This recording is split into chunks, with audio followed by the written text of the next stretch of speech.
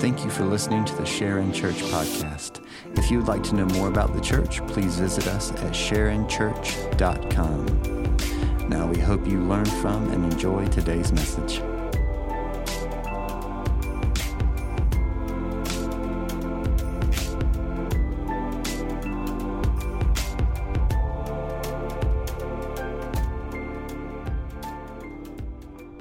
We're going to continue in the name of Jesus as we study this morning. So grab your Bibles or your devices, turn to Exodus chapter 30. Exodus 30 is where we'll be this morning, continuing our series through the book of Exodus. We do have resources available on our website, and there's some signs out in the hallways with some QR codes to scan. You'll get a study guide that goes along with each week, and also there's a family guide there if you're looking for ways to lead your family well. There's a family guide and ways that each week you can lead your family in discussion of Exodus and pointing them to Jesus. So that's the hope for us this morning. Good news is this, we're gonna finish the tabernacle today. And so you've done it, you've made it. What felt like 3 long winters, we've made it through. And so we're at the end of it today. It's gonna feel like that drawer you have in the kitchen where you just throw everything in that doesn't really have a place. It's gonna feel like that today. But God's not a junk drawer kind of God. God has purpose with it. And so I pray the Spirit leads us to that purpose here this morning as we study. So we'll be in Exodus 30 verses 11 through 38. On the screen right now will be some scriptures I'm going to use throughout the day. It's not many, it's just a few of them. But I do want you to see that it's all coming from the Word of God. So as you take notes, you can take a picture of this or just read this throughout the week. But we're going to do it all here together this morning. I don't know how many of you are reality TV show people. How many of you are cooking show people? Are you cooking show people? Okay. How many of you are home improvement, home renovation show people? Okay. So here's what's happened for us in this reality show generation that we are in. Somehow we've all become experts on the things that we watch on TV. Have you noticed that? Have you noticed that anytime now you go out to eat or somebody makes you something or you have a cupcake to eat, you all of a sudden turn into Gordon Ramsay? And you want to talk about all the things, I taste a hint of nutmeg in here. You've never had nutmeg a day in your life. You have no idea what you're talking about. You couldn't distinguish it if I only gave you nutmeg. You'd be like, what is this? This tastes like something that my sister Meg would make with nuts. Is this what this is? No, right? But we act like we do. Or you're an expert on home renovation now, so now you walk into someone's home and you begin telling them what walls you would take down to create more of an open concept. Man, if it would just flow better through here, I'll put some shiplap on that wall. And we go with some more white here and then maybe some white to go with the white over here. I think we should do that. We should do all that together. But what's happened though is we've become deceived into thinking we can distinguish things that we really can't distinguish. We really can't. But what I want to look at this morning in this passage of Exodus is the call God has given us to make some distinguishing remarks and to live our lives with distinguishing characteristics. So I want to look at this morning, I'm going to read through all of these verses 11 through 38. You can do it. We can do it together. It'll be on the screen. It'll be in your device or on your Bible. We're going to read that together. And then I want to walk back through it. There are 4 sections I want to walk back through. And I want you to pay attention, even as we read through it. Pay attention to words that are repeated. Pay attention to the severity and what seems like really extreme views of what's happening here. So I'm going to read it for us, and then we're going to study together. Exodus chapter 30, verse 11. This is the end of the tabernacle descriptions. The Lord said to Moses, "When you take the census of the people of Israel, then each shall give a ransom for his life to the Lord when you number them, that there shall be no plague among them when you number them. Each one who is numbered in the census shall give this, half a shekel, according to the shekel of the sanctuary. And the shekel is 20 gerahs." That's really helpful for us to know that. It's 20 gerahs. I know it helped you to know that. I'm kidding. Are we okay today? We're going to make it? It doesn't get better from here. That's the best I've got. All right. Half a shekel is basically, it's all over the place from commentaries. It could be anywhere from like 67 cents to $67. I don't know. But the max that I read was like $75. So this is what this ransom tax or this atonement tax has been given here. Verse 14, everyone who is numbered in the census or the counting from 20 years old and upward shall give the Lord's offerings. So everyone, once you turn 20, this is what you give. The rich shall not give more and the poor shall not give less than the half shekel when you give the Lord's offering to make atonement for your lives. You shall take the atonement money from the people of Israel and shall give it for the service of the tent of meeting, that it may bring the people of Israel to remembrance before the Lord so as to make atonement for your lives. So it's to make remembrance. The giving of this tax, of this half shekel, is to be remembrance for people. We'll learn later in Exodus 38 that this silver shekel that had been given was used, it was melted down and used to construct parts of the tabernacle. We'll learn that later. So let's continue into verse 17. The Lord said to Moses, you shall also make a basin of bronze with its stand of bronze for washing. You shall put it between the tent of meeting and the altar, and you shall put water in it, with which Aaron and his sons shall wash their hands and their feet. And when they go into the tent of meeting, or when they come near the altar to minister, to burn a food offering to the Lord, they shall wash with water so that they may not die. We've learned that in the past 2.5 years, how important hand washing is. There's signs to tell you how to do it, because if you don't, you might just die.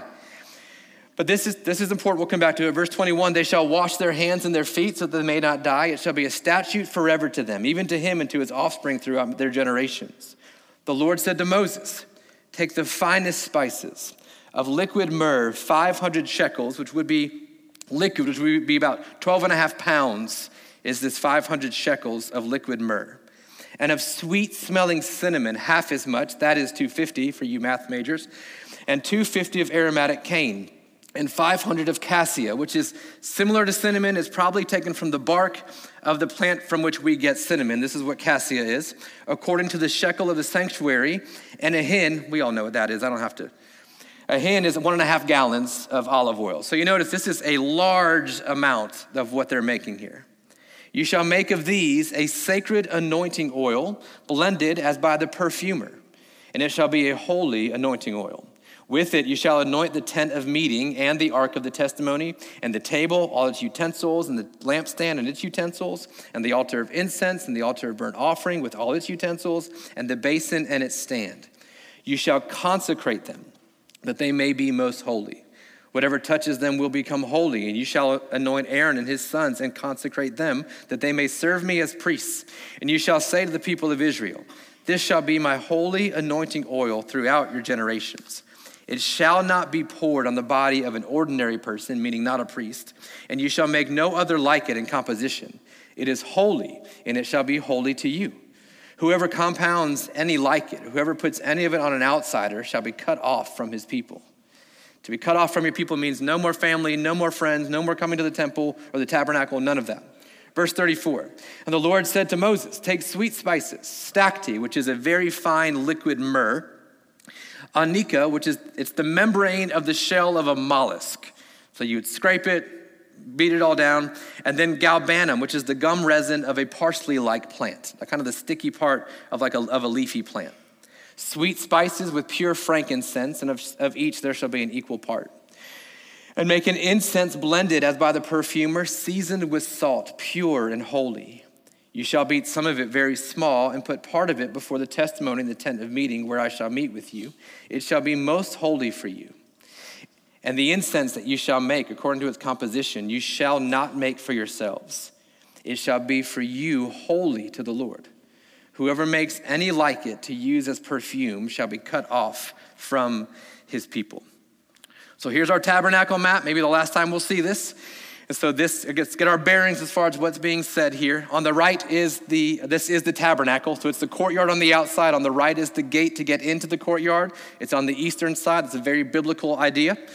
And when you walk into the gate or this curtain, you would then face the bronze altar. The bronze altar is where all the sacrifices were made for sin. It's all made right there, and for fellowship at the bronze altar.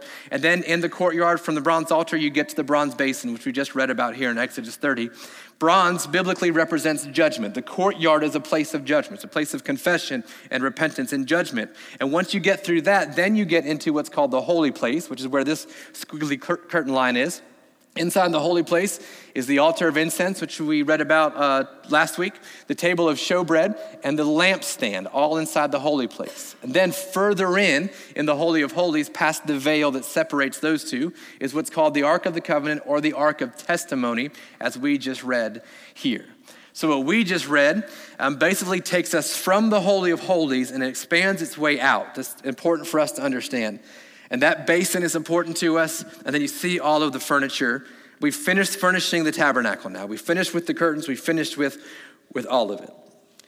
So here's what I want to do. I want to go back into Exodus 30, 11 through 38. I want to look at these 4 sections, and I want to bring to your mind, I want to illuminate the theme of what's happening here. So let's go back to verse 11. Every section begins with this phrase, the Lord said to Moses. So here's section 1. When you take the census of the people of Israel, census means to lift heads or to count their heads. Those of you with multiple children in your family, you know what it means. You have to count their heads every time you see them. If you're in student ministry or a teacher, you go on a field trip, you're counting heads all day long. This is what it means. To take a census of the people of Israel. It's the first time they've been told there will be a census. God doesn't command the census here, just that when you take a census. Now, scholars disagree completely as far as when this census was taken. Was it taken every year? Was it taken multiple times? Was it just taken this one time? Is this in regard to any census that is taken? No one can agree on it. So all I'm going to say is, I don't know. But that's not important, because if it was important, God would tell us how important it is. Not important. But when you take the census of the people of Israel, each shall give a ransom for his life to the Lord when you number them, that there be no plague among them when you number them. So God tells Moses, hey, count people and make sure they pay you to count them, because if they don't pay you, I'm going to send a plague. Which sounds like a loving God to me, right? That makes sense. This word plague, it takes us back to the 10 plagues. This word plague is only used for the 10th plague, the plague of the firstborn, the plague of the Passover lamb, which Daryl just talked about. This plague word means death. So what God tells Moses is, hey, when you take a census of the people, have them pay half a shekel. That way I can withhold death from them. Sounds a lot like what you're saying is, hey, pay me or else you'll die. That's what it sounds like. But you notice the extremity. This feels extreme, like it's a census. But this census is for atonement. As we read through it. The point is that when you would pay that half shekel, which is not a lot to pay if it's once a year, even one time, $50, to pay that, what he's saying is when you pay it, you need to be remembered. This is based on atonement, the covering of your sins. You need to be drawn back to this idea. Then let's go to verse 17 for the next section. The Lord said to Moses, they, the priests, and then Aaron, the high priest, shall wash their hands and feet so that they may not die. It feels extreme. You need to wash your hands so that you won't die. This will be a statute forever to them, even to him and to his offspring throughout their generations. So here's what's happening. God is making distinction between those who are counted as part of the family of God and then those who are not. Those who are not, the plague comes upon them. He's making a distinction between those who are sanctified, those who have washed their hands and their feet in the water of the basin, and those who have not. He's making distinction. Let's go to verse 22 for the third section. The Lord said to Moses, take the finest spices of liquid myrrh, 500 shekels, sweet-smelling cinnamon, half as much, that is 250, and 250 of aromatic cane, 500 of cassia, according to the shekel of the sanctuary, and a hin, 1.5 gallons of olive oil, and you shall make of these a sacred anointing oil. Now, this word sacred comes up again, but what's interesting is that in the Hebrew language, which is what this is written in, the root of the word sacred is going to find itself repeated multiple times. Sacred anointing oil, blended as by the perfumer, it shall be holy. Holy and sacred are the same Hebrew word. What it means is set apart for an intended purpose. He's made distinctions in the first 2 sections, and now he's making a distinction about this anointing oil. It's not like other oils. This is sacred. It's set apart. It shall be a holy anointing oil. Verse 26, you shall anoint the tent of meeting, the ark of the testimony, the table, all its utensils, the lampstand and its utensils, the altar of incense, the altar of burnt offering with all its utensils, and the basin and its stand. And if you're keeping track, that's everything. This holy oil should anoint everything in the tabernacle. The tent of meeting itself, and then all of the furniture and its utensils. Verse 29, you shall consecrate them. That word consecrate is the verb form of sacred and holy. It means to set apart, to make holy. Same root Hebrew word. You shall consecrate them. Consecrate what? The furnishings and the utensils, that they may be most holy, most set apart. Whatever touches them will become holy. You shall anoint Aaron and his sons. These are the people, the men who work inside the tabernacle, inside the place of worship. You shall consecrate them. You shall set them apart, that they may serve me as priests. You shall say to the people of Israel, this shall be my holy, set apart, sanctified, anointing oil throughout your generations. It shall not be poured on the body of an ordinary person.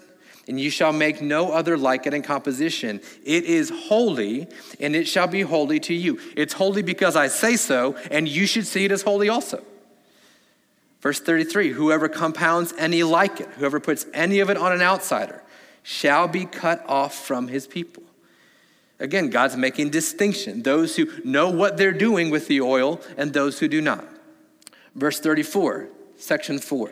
The Lord said to Moses, take sweet spices, stacte, onycha, galbanum, sweet spices with pure frankincense. Of each there shall be an equal part. And make an incense blended as by the perfumer, seasoned with salt, pure and holy, pure and set apart. Pure meaning undefiled, untainted, not mixed with anything else, like pure gold. It's only this, pure and set apart. This is the incense for the altar of incense. Verse 36, you shall beat some of it very small and put part of it before the testimony, the ark of the covenant, in the tent of meeting where I shall meet with you. It shall be most holy for you, most set apart. And the incense that you shall make according to its composition, you shall not make for yourselves. It is holy. It shall be for you or in your mind holy to the Lord. Whoever makes any like it to use as perfume shall be cut off from his people. Apparently this incense smelled so good, people will be drawn to using it as perfume. And God said, no, it is set apart. It's holy. It's only for this purpose. And so God gives these at the end of the tabernacle blueprint. He says, and this is what you are to do to it. This is how you are to make it what it is supposed to be. Without this, it's just a tent in the desert. That's all it is. But God says, now let me give you the rest. This is how we are to use it. Leviticus is essentially the priest manual. It tells the priests how to perform what they need to perform inside of the tabernacle. Sacrifices and oils and incense, all of that happens there. We talked about last week or the week before about Aaron's sons Nadab and Abihu, how they offered strange fire to the Lord. There was no repentance with what they had offered in their prayer. What Moses continues in Leviticus 10, and now he's going to tell the priests, hey, we had that mistake. Let me just remind you of what your job description is. And he says this in Leviticus 10:10. You are to distinguish, you are to make distinction between the holy and the common, between the set apart, the sacred, the consecrated, and the common. Some of your translations, instead of common, say profane. So this word common can be a number of different usages. One to the extreme means profane. The common is profane. This is a word the Hebrews would use to describe sand, meaning it's just everywhere. It's common. It's just common. As a priest, you are to distinguish, make distinction, draw a line between the holy and the common, between the unclean and the clean. The holy and common, that's spiritual language. Clean and unclean is moral language, behavior. As a priest, he would continue in verse 11 to say, now your job is to teach this to the people. Teach them how to distinguish between the holy and the common, between the unclean and the clean. We need to make distinctions. Well, here's the issue for us in 2022. To make distinctions is offensive. We do not live in an era of distinction. We live in an era of blendedness. To distinguish, to make distinction, to be set apart, to stand apart is offensive to our culture. And so what's happened, sadly, is that the church for 20 to 25 years has failed to distinguish between the holy and the common, particularly evangelical churches. And here's why. Because evangelical churches, and in the South in particular, have decided that the common's not so bad. In fact, what we'll do is we will leverage the common to get people into the holy. What we've said is we'll take the world and we'll use the world to get people to Jesus. Nowhere in Scripture are we taught that. In fact, the only on-ramp into holiness is holiness. It's the only way in. So we live in a world where to distinguish between the holy and the common gets us canceled, gets us outcasted, gets us without any friends, makes us lonely. But there is a calling. The New Testament, we are called a kingdom of priests. Our role in the world is to distinguish, to make distinction between the holy and the common, between the unclean and the clean, and to teach our kids how to do it, to teach our churches how to do it. To live in a world that's blended, that blends the holy and the common, is not the world the Bible describes. The Bible describes followers of Jesus as set apart, as distinguishable, as different, that we shine like stars in the midst of a perverse and crooked generation. But for many of us, what's happened is we begun to blend the holy and the common. And we end up frustrated, we end up angry, we end up bitter, we end up exhausted, we end up anxious and depressed. And what if what's happened is, it's not because we've pursued holiness, we've pursued common holiness. And the Bible is clear that is not the way of Scripture. And so as God finishes the tabernacle, it says, if you're going to use this, how I need you to use it, you need to understand how special this is. You need to understand this tent is not like other tents. This tent is not like your house. This tent is not like the golf course. This tent is not like your hunting tree stand. It's not like that. This is different. This is set apart. This is completely unique. Well, then the question is, then how do we do it, right? How do we distinguish between the holy and the common? It feels like, for many of us, it excites us because we love judging people, so it sounds great. We're all in. I've been doing it my whole life. Look at my Facebook feed. I've been doing this forever. No. But how do we do it in a way that glorifies the Lord? What is actually being asked of us? Well, I'm glad you asked, because in Exodus 30, I think we're given 4 ways to distinguish between the holy and the common. God does it, and then he invites us into it. And so first I would say this, the first thing we have to distinguish, we have to distinguish between the holy and the common in our view of atonement. Before we can get into behavior, we're going to need to distinguish between the holy and the common in our view of atonement. Here is the holy view of atonement. Your sin has been covered by the finished work of Jesus Christ on the cross. That's the only view the Bible speaks of. The holy view of atonement, of your sin being covered, is only through the finished work and the shed blood of Jesus on the cross. That's it. There is no other way. That's it. The price for us, we need to understand, the price of holy atonement is universal. Now, I don't mean it's universal that everybody gets it. What I mean is it's the price is the same. And here's how I know that. Exodus 30, verse 15. The rich shall not give more, and the poor shall not give less than the half shekel. Which feels unfair, doesn't it? Like it feels like we should do percentages. Because it doesn't feel fair for the poor farmer to have to give the same amount as the wealthy businessman. But here's the point. When you give the Lord's offering to make atonement for your lives, this word lives is the Hebrew word nephesh, which means soul. When you give atonement for your soul, it costs the same. Whether you're rich or you are poor, male or female, black or white, it's the same price. And the price of atonement is death. And it's the shed blood of Jesus Christ. The holy view of atonement is this. I don't care what your flavor of sin is. If your flavor of sin is murder and adultery, or your flavor of sin is gossip on social media, the price for your atonement is the same. It's the shed blood of Jesus. That's the holy view of atonement.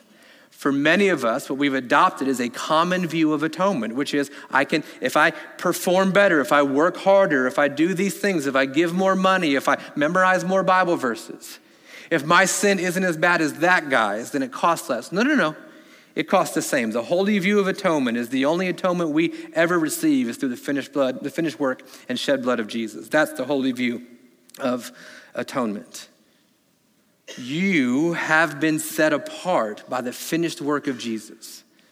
Not based on your gifting, not based on your church attendance, not based on your Awana awards. You have been set apart through the finished work of Jesus on the cross. That's core and central for us. Second, we have to distinguish between the holy and the common in our view of sanctification. Sanctification is how we become more like Jesus, how we live lives that are pleasing to Jesus. This is about behavior. This is about how we actually transform and change our lives. Look at Exodus 30, verses 18 and 19. You shall also make a basin of bronze Bronze, we've talked about this in length, scripturally refers to judgment, with its stand of bronze for washing. You shall put it between the tent of meeting and the altar, between the altar of sacrifice and then where we get into the presence of God. Between the two is the bronze altar. You shall put water in it, with which Aaron and his sons shall wash their hands and their feet. So it's crucial. The holy view of atonement is that it's already been paid for. We need to know it. The holy view of atonement is your sins have already been paid for. The problem is, even though it's been paid, you and I still run back to sin. Our hearts are wired to run back towards it. So what we need is a regular washing. That's what we need. We need our hands and feet regularly washed. This is sanctification. We've already been made clean by the blood of Jesus. That's crucial. But our relationship to God is made more intimate through the regular washing at the bronze basin, which means to distinguish between the holy and the common is that it is holy to walk in confession and repentance regularly. That's holy. It's what it means to be a follower of Jesus. It doesn't mean you don't sin. It just means you do something differently when you do sin. We confess and we repent. We need to have lives marked by a growing morality, a growing conviction, a growing difference in our lives. If you're following Jesus and you are 30 years into following Jesus and you're the same jerk you were 30 years ago, you may not be following Jesus. Distinguishable progression when it comes to morality by spending time at the bronze altar. Spending time with confession and repentance. Now, being washed by the water throughout the Bible is put in relation to being washed by the word of God. We, as followers of Jesus, are people of the word. We're people of the Bible. And it's the Bible that washes, the Bible that continues to renew us and spring us forward towards deeper sanctification. The common view of sanctification, there's two views. One is, it's just how I'm wired. Sorry, deal with it. The second is, I'm going to make myself better by pulling myself up by my bootstraps. How's that going for you? Is that going well? The holy view of sanctification is it only happens through the washing of the word, through confession and repentance. Paul in Ephesians chapter 4 says it this way, I therefore, a prisoner of the Lord, urge you to walk in a manner worthy of the calling to which you have been called. If you're a follower of Jesus, you are part of the kingdom of priests. You need to start to live like it. Walk worthy of it. You cannot dabble in the common when God has called you to walk in the holy. This is not about legalism. This is about your flourishing. With all humility and gentleness, with patience, bearing with one another in love, eager to maintain the unity of the Spirit in the bond of peace. You know what keeps us humble and gentle? Continually washing our hands in the bronze altar of confession and repentance. It's really hard to be arrogant when you have to go wash your hands again. Third, you need to distinguish between the holy and the common in the place of worship. Verse 25, you shall make of these a sacred, holy, set-apart anointing oil, blended as by the perfumer. It shall be a set-apart, a holy, a sanctified anointing oil. With it, you are to anoint the tent of meeting and the ark of the testimony, the table, its utensils, the lampstand and its utensils, and the altar of incense, and the altar of burnt offering with all its utensils, and the basin and its stand. You shall consecrate, you shall set them apart, that they may be most set apart. Whatever touches them will become holy. You shall anoint Aaron and his sons, those who work in the tabernacle, the place of worship, and consecrate them that they may serve me as priests. Now, please hear me. In 2022, we've lost the sacredness of worship. I don't mean that holistically. I do think we've generally lost the sacredness of worship. And we've lost the sacredness of the place of worship, which is why some of us believe you can go home and sit on your couch and watch a YouTube service and think you've done church. You haven't done church. You've watched TV. And it was a good moral lesson, but you could watch Family Matters and get that. To distinguish between the holy and the common in the place of worship means that this is set apart. What we are doing right now is unique and it's sacred and it is holy. It is not to be messed with. It's not just something you put on your calendar in case you have time. It's something we do because it's set apart and it matters and it's holy. This place matters. It's worth something. It's unique because something sacred happens here. The building is not holy, but when the people of God gather together, we build a temple that is holy and set apart to him. This is not legalism. I'm not saying you should have to wear suits and ties. Please, no. No. But I will say this, if that's what it takes for you to remember it's sacred and set apart, then you better put on the suit and tie. And if that's what it takes to move you from the common to the holy, please do it. But if you can remember how sacred this place is in your ripped up jeans and t-shirt, then go for it. This is not about legalism. This is about a heart that says, no, this is different than other things that I do.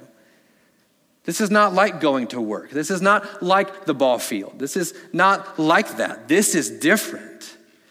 And we need to begin to regard it as such. So it means we don't schedule things when we have church. And you need to hear me. I don't get commissioned based on who's here. Right? Like that's not my concern. My concern is you're flourishing. This is sacred. This is set apart. So it means don't fall asleep. I'll do the best I can. But this is sacred. When we worship, it's sacred. Sing.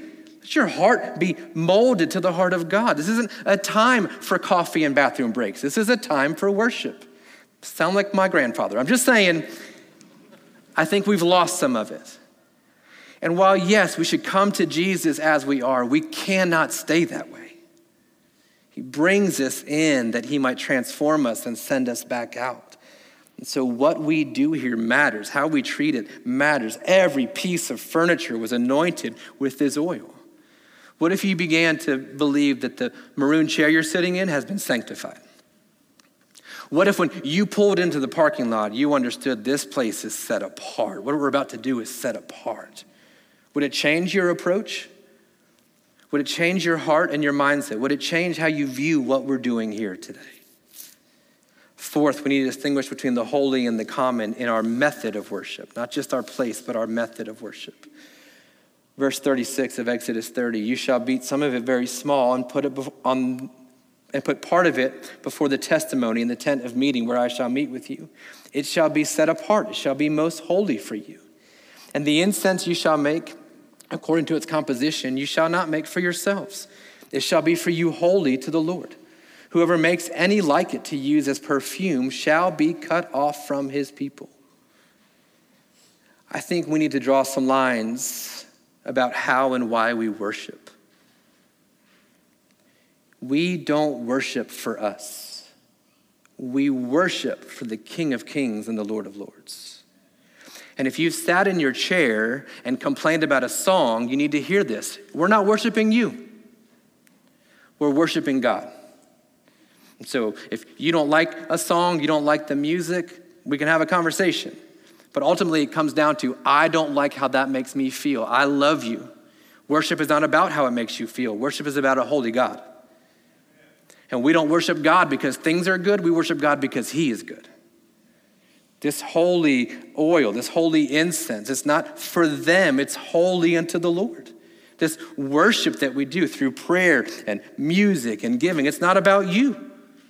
And sure, are there times when you come in and you worship and you are taught and you walk out feeling better? Absolutely. But here's the ridiculous thing about church. As adults, we choose to put ourselves in a situation where we might leave feeling worse about ourselves. You might actually leave so convicted by the Spirit that you might actually feel worse about yourself. And then by some strange and miraculous work of the Holy Spirit, you want to come back the next week. That's what it means to follow Jesus. We set apart our worship. If you are leveraging worship to make yourself feel good, you will be sorely disappointed. If you're leveraging worship to get new business, you might need to find somewhere else to worship. If you're leveraging your worship to get likes on social media, you might need to find a new way to worship. This worship is wholly devoted unto the Lord. We need to distinguish. The holy view of worship is this is about a holy God who deserves more than I can ever give him. And this is what I have to give to him today. I'm going to give all of it. A common view of worship says, I'm feeling pretty down. Maybe I'll go worship. Holy view of worship. is all about God. The common view of worship is how it makes me feel. As kingdom of priests, we need to distinguish between the holy and the common, between the unclean and the clean, and we need to teach generations after us to understand how to do it. Leon Hyatt is just an old Baptist pastor down in, I think, Mississippi or Alabama. They all run together for me. No offense, Brandon. But he says this. He says, it was not only dangerous for the priest's clear understanding of spiritual matters, it was also dangerous for all Israel, because the priests taught Israel and set an example before them. And then listen to this. If the priests went astray in their understanding of spiritual matters, the whole nation in time would also go astray. Amen? Amen. I'm not going to make Israel America, but I'm going to say this. You can blame America all you want. You can blame politicians all you want for where they are. But if the kingdom of priests were to act like a kingdom of priests, we might be in a different place. It matters. Our distinctions matter. J.C. Ryle is a theologian and author and a pastor, and he wrote a book, and I'm use a few quotes from this book that reference holiness. He says, there is a common worldly kind of Christianity in this day, which many have and think they have enough. A cheap Christianity which offends nobody and requires no sacrifice, which costs nothing and is worth nothing. You want your faith in Jesus to matter, we're going to have to start drawing some lines. And what that means, students, is you might need to draw some lines with your friends. You need to draw lines with your girlfriend and your boyfriend. You need to distinguish between the holy and the common. You need to draw lines with your music. I don't want to sound like a 90s youth pastor, but you have to. Because what you put into your soul will kill you or bring you life. And adults, you need to hear it too. We got to make distinctions with what we listen to and how we act and how we live. We've got to make distinctions in our marriages, in our parenting. We've got to draw lines between the holy and the common. And J.C. Ryle finishes with this. Believe me, he says, you cannot stand still in your souls. Habits of good or evil are daily strengthening in your hearts. Every day, you are either getting nearer to God or further off. There is no coasting. There is no neutral. We're all being discipled every day by something. And it's up to us to follow the lines the Lord has given. And David tells us in the Psalms that the boundary lines have fallen for us in pleasant places. If you would just believe it, that God is for your good. He's for your flourishing. And so to draw the lines, to draw distinctions might actually lead to life, not death. And then you say, well, come on, that's extreme, right? Like, he's going to kill them if they don't give, and then he's going to send a plague, and he's going to cast them off. And you would say, surely you won't die. Which sounds a lot like the serpent in the garden, doesn't it? Sure. It may not affect you today or tomorrow, when that blended gray area decision you make may not affect you in a week or two. Give it time. Because that plague that takes root in your soul will kill you. And it will cast you off. You will feel distant from God, distant from friends and family. Because years ago, you blended the common and the holy. Many of us right now today, we can look back and say, yeah, I did that. And maybe you're like me. I've spent most of my life not drawing lines.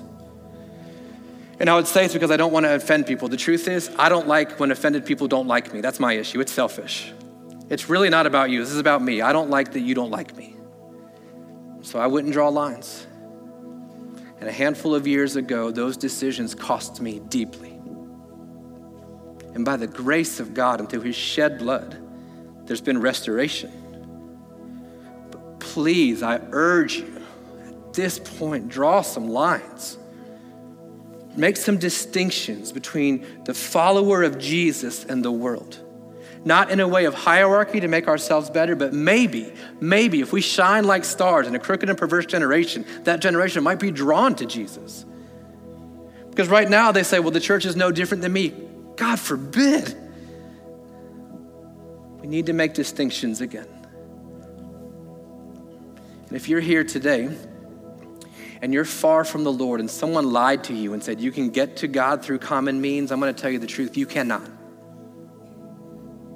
And you're exhausted and worn out from your worldly pursuits of a holy God. The only way to a holy God is through holiness, and he has given you holiness through the shed blood of his Son. And the things that you desire, the contentment and satisfaction of your soul will only be found there.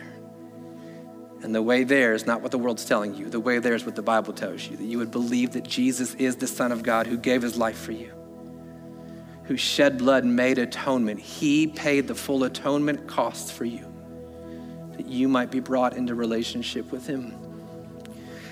Maybe there's some of us here today that we've blended the holy and common in regards to our sanctification, and we've stopped confessing and repenting, and we've started piling on more good works to offset the bad works. It will not work. You'll be exhausted and anxious. Accept the finished work of Jesus through a daily, hourly confession and repentance. Have you sinned? Yep. Have I sinned? Yes.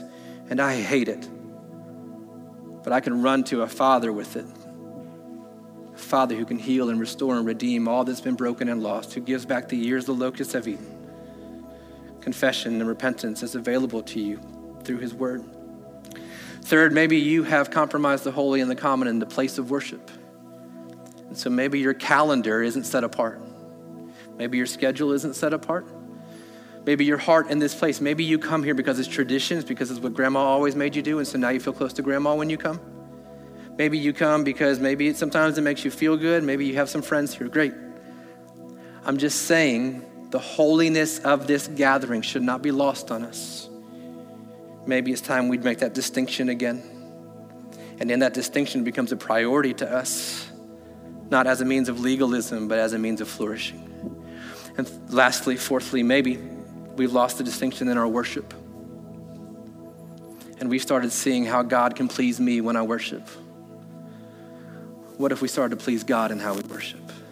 What if that was our distinction today? Would you bow your heads and close your eyes? And I'm just going to pray. Give us some time. In our world, there's a lot of gray. And some of that's by design. But as a kingdom of priests, we need to make some distinctions, because while there is gray, the Bible is full of black and white also. And maybe you've compromised in places. Maybe the guilt and shame you feel right now is from the Spirit, but you don't have to live in that. You can walk forward in confession and repentance instead and be set free from it. Maybe your life has fallen apart in the past couple of weeks. And by the grace of God, like the prophet Jonah, he allowed the storm to come when you were running from him. That by his grace, the waves and the thunder and the lightning are actually drawing you back to him and his purpose for your life. Well, you've got a fresh set of eyes now to distinguish between the holy and the common. Will you take advantage of it today? It might mean to do away with some relationships for this season. It might mean to do away with some music, to do away with some talk radio, to do away with some social media. But it's time, church, that we distinguish between the holy and the common, between the unclean and the clean, and we teach generations after us to do the same. Father, we love you. Thank you for loving us as a people who are undeserving and yet overjoyed by the fact that you would. Thank you that you pursue us. Thank you that even in our compromise, God, you've never left us or abandoned us. That where we feel far off is not because you've left, but because we have. So God, would you turn our eyes and our affections back to you? Give us courage in the days to come to continue to make distinction between the holy and the common. That we might recognize what you are building is for your purposes, for your glory alone. Hide us in that truth. In Jesus' name I pray, amen.